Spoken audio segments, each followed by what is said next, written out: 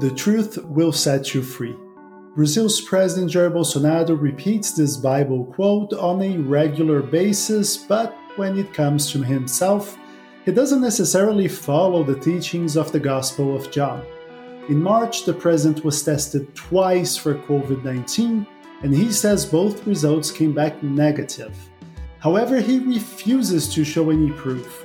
One daily newspaper in Brazil has tried to obtain the documents through the Access to Information Act, but the government has fought tooth and nail to keep the tests from being released to the public.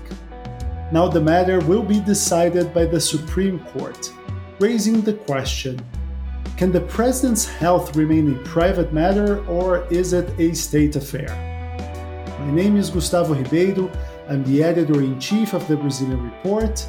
This is Explaining Brazil.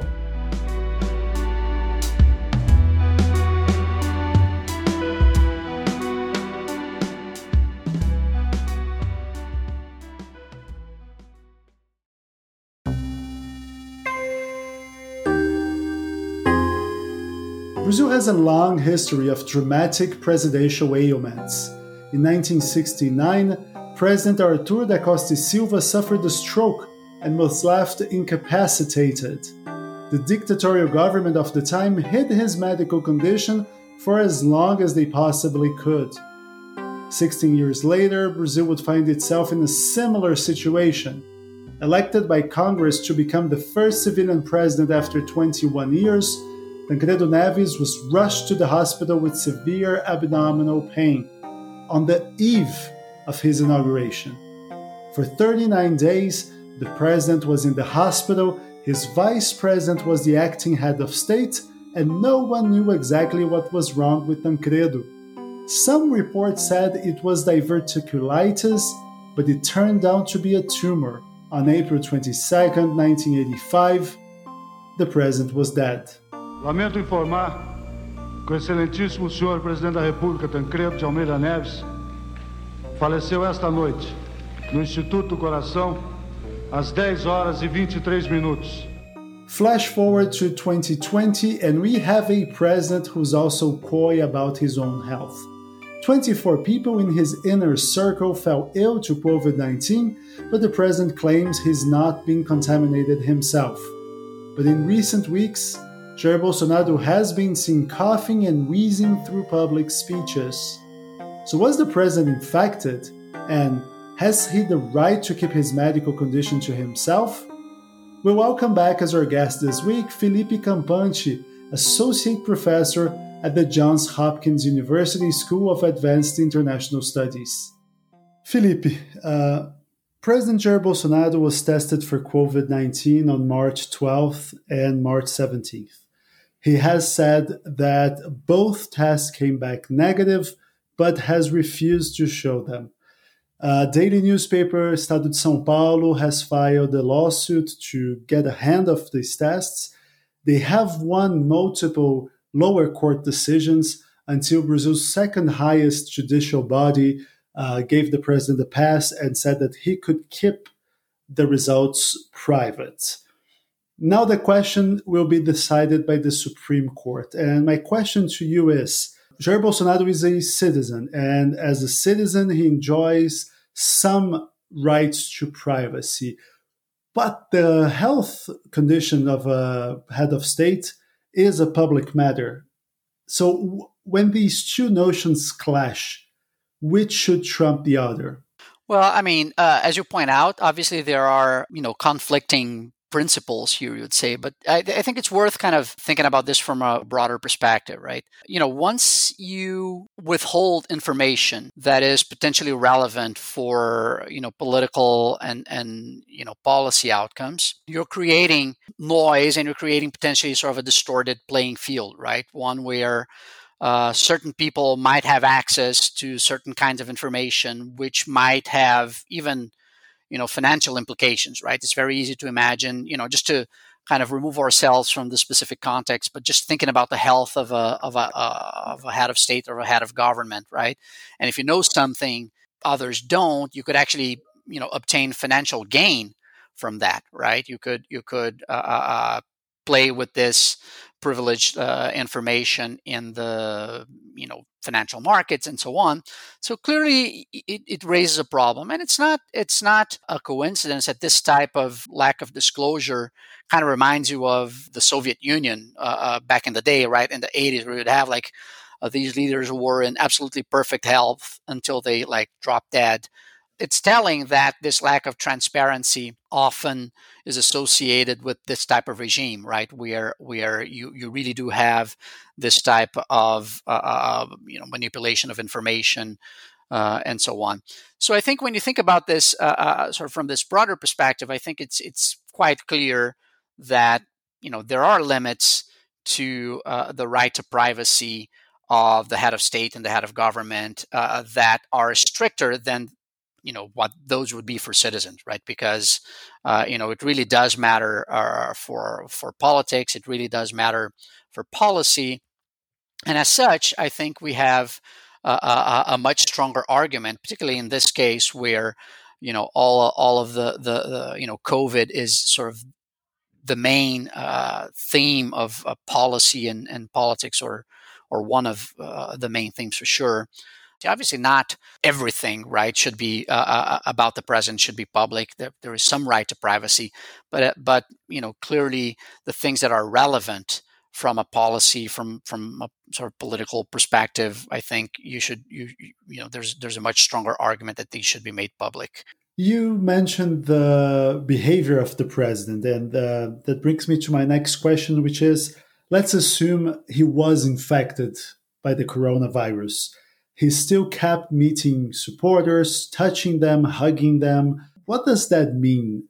Should the president face some kind of legal responsibilization for knowingly being contaminated? And that's a leap we're doing here because we don't know the content, the results of Jair Bolsonaro's tests. But assuming that he was infected, what does it mean in terms of responsibilization of the president, accountability of the president? Well, first of all, I think his behavior with respect of his refusal to release the results clearly indicates, raises the probability that the tests were actually positive. And this is one example where I think this becomes politically relevant. So I'm not a legal expert, so I'm not going to say much of anything about whether he should be held responsible from a legal perspective. But he certainly should be held responsible from a political perspective, right? I mean, it is relevant if you have, the president behaving in completely irresponsible. I mean, it's clearly irresponsible already, regardless of the test results. But even more so, right, if he was knowingly infected and behaving the way that he has been behaving through this entire period, it clearly matters, right? It tells you something about his judgment. It tells you something about his responsibility or lack thereof.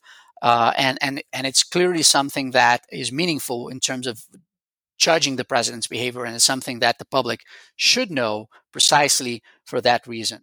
That's the kind of information that should be made available precisely because it matters for accountability and for kind of judging the performance and the fitness of the president. You said that the fact that he has not disclosed the tests raises a huge suspicion that he was indeed infected.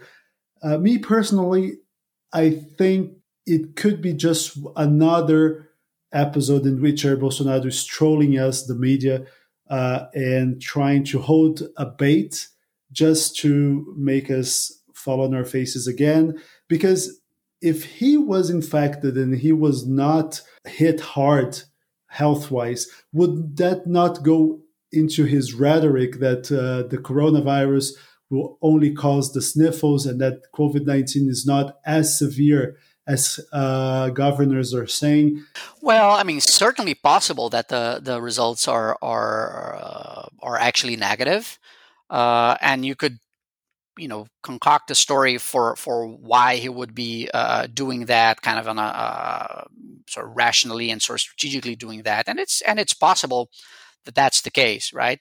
But I think more broadly, I think sort of if there is some strategy behind this, it may not be so much about like trolling the media and bolstering, like, let's say, his argument that this is a sniffles or like whatever, but more about, I think, what is one of the key hallmarks of his political approach, which is just contaminating the information environment, right, and creating noise and creating a situation where people just don't believe anything, right, which I think is a key part of sort of the political strategy. If the test results are released, whichever way they go, a lot of people would be like, "Oh, this was faked. This was, there's this conspiracy going on, or what have you." And that's part of what he wants to do, or populist leaders such as Bolsonaro want to do, which is just creating that type of environment where nothing is to be trusted, nothing is to be believed. And that's where politicians like him can flourish. And I want to make a parallel between what we are observing right now with this controversy around Jair Bolsonaro's test and what happened to when other presidents' health conditions were important. Field Marshal Costa Silva in the 60s, then Tancredo Neves in the 80s. So I would like to ask you to compare how these heads of state handled their health information, how that relates to what we're seeing from Jair Bolsonaro. Well, that's an interesting sort of historical comparison. If you think about back, the 1960s example that you mentioned with Costa Silva, clearly it kind of illustrates how a non-democratic regime, deals with transparency, right? And how it fears transparency, right? If my understanding is at the time, the vice president was a civilian, right?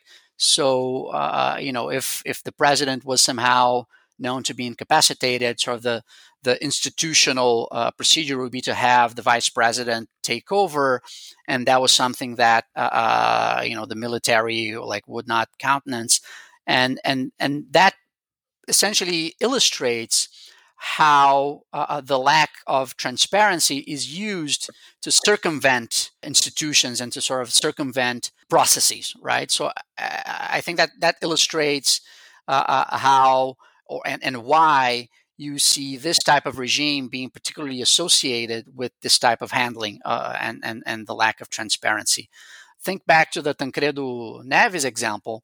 I think that was also quite telling about the political context, which was one of transition, right, between an authoritarian regime and sort of like a fledgling attempt of reconstructing democracy.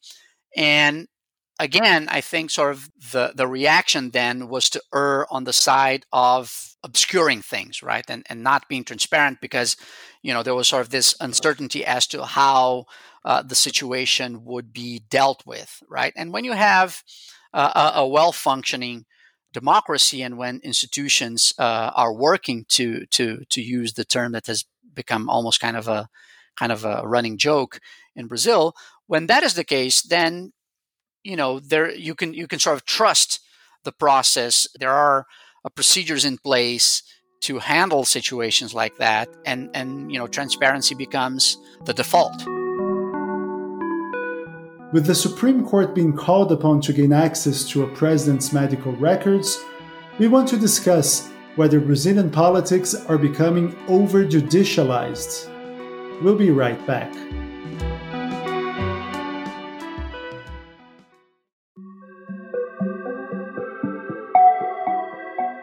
Hi, I'm Laura Quirin, co-founder of the Brazilian Report.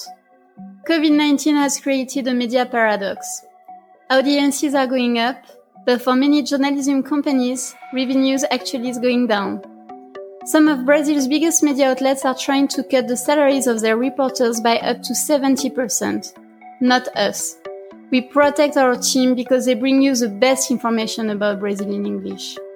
But we do ask you to subscribe to the Brazilian Report, which is the engine of this podcast. There, you will find new in-depth content every day, special reports, analytical newsletters. Just go to brazilian.report/subscribe. And please stay safe.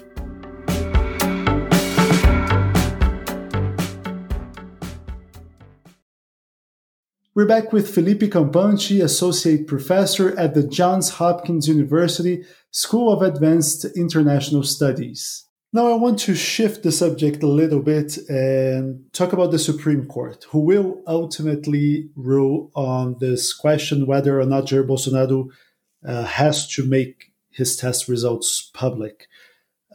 It's yet another episode of the Supreme Court stepping in and kind of regulating the playing field. We have seen just in these past few weeks the Supreme Court determining that the president could not name a friend of his son's to the federal police. We have seen the Supreme Court greenlighting an investigation into the president. So how do you see, and this is not something that has happened only under Jair Bolsonaro. For the past decade or 2 decades or so, we have seen the Supreme Court taking a more prominent role in Brazilian politics. How do you interpret these trends?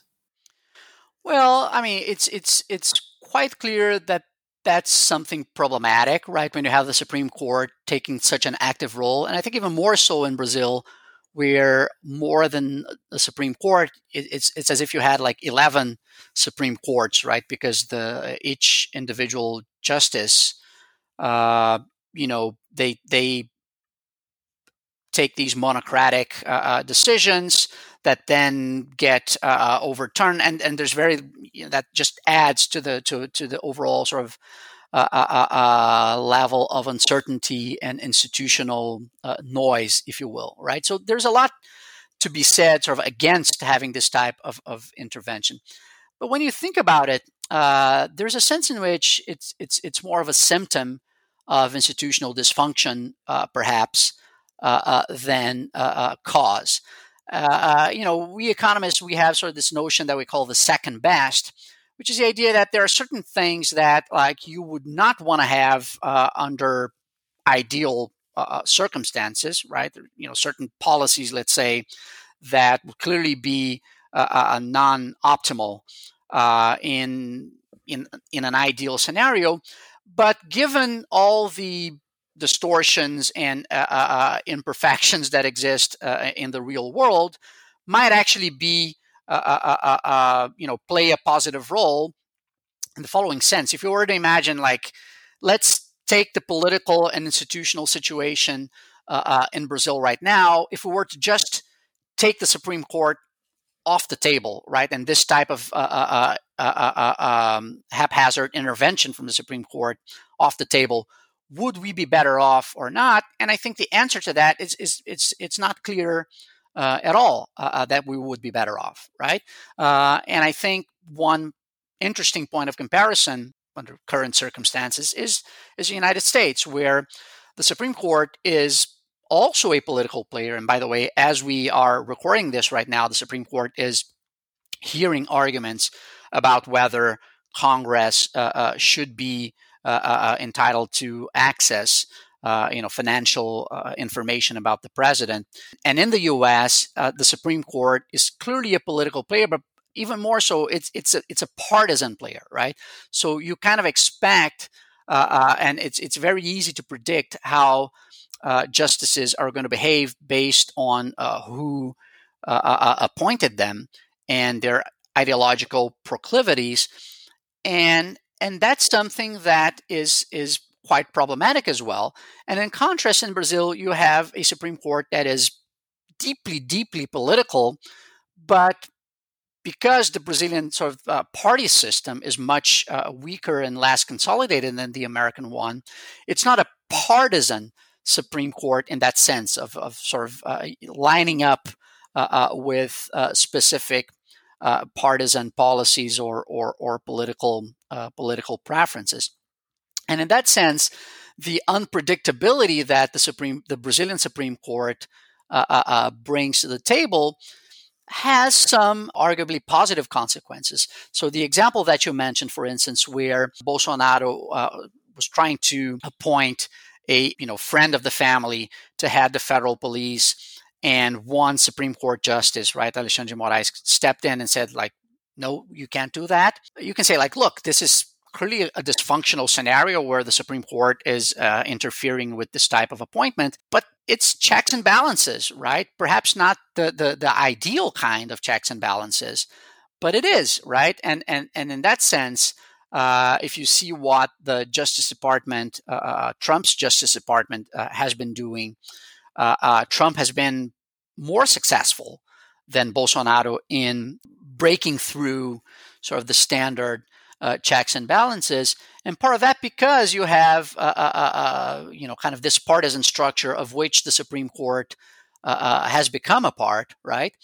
That makes everything kind of line up in this more predictable direction. And how do you see the behavior of the Supreme Court during Jair Bolsonaro's presidency? Because on one hand, we see justices that are actively barring the president from certain excesses, and then you have the Supreme Court Chief Justice who acts in a very docile way, always refraining himself from any sort of criticism towards the president. So how do you see how the court is performing its role in the Jair Bolsonaro era?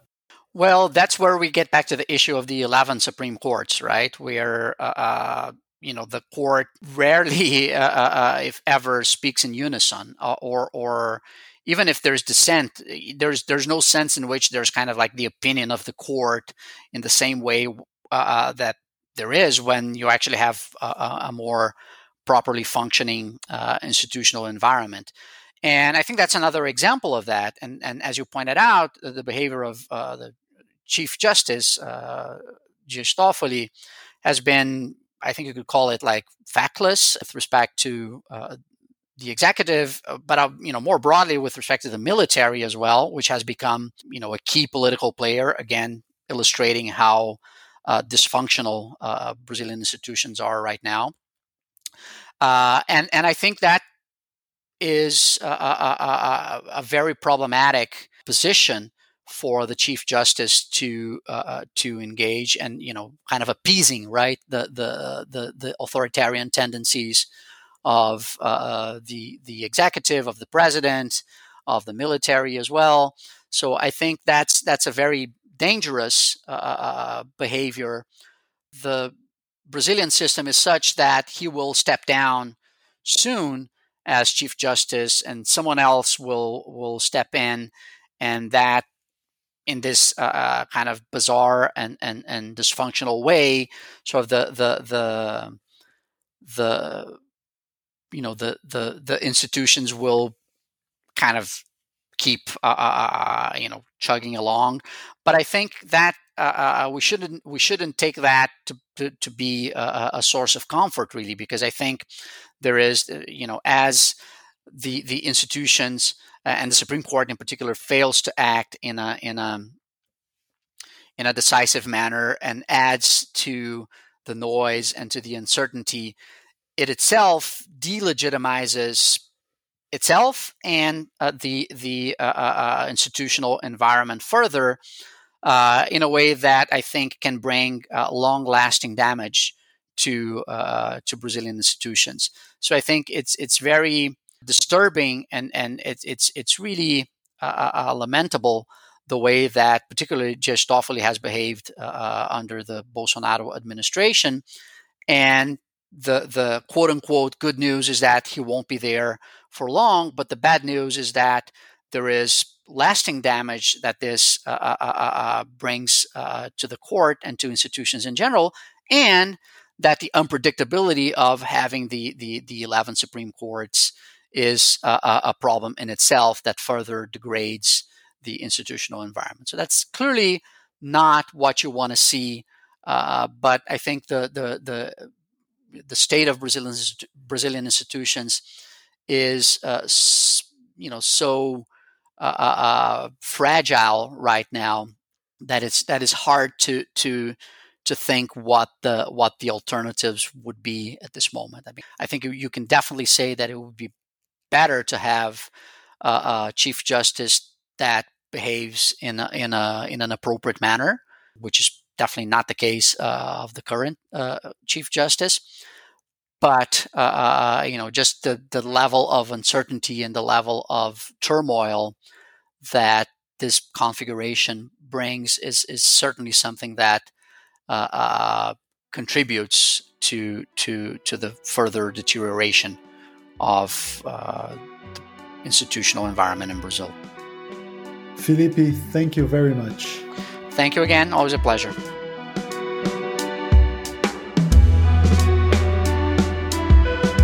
If you like Explaining Brazil, please rate us with 5 stars and share this podcast with your friends. But that's not the best way to support us.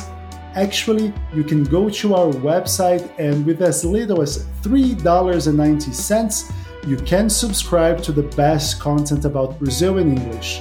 Go to Brazilian.report/subscribe. We're bringing new content every day about how the pandemic is affecting every single aspect of life in Brazil and Latin America, all the way from the stock market to the sex industry.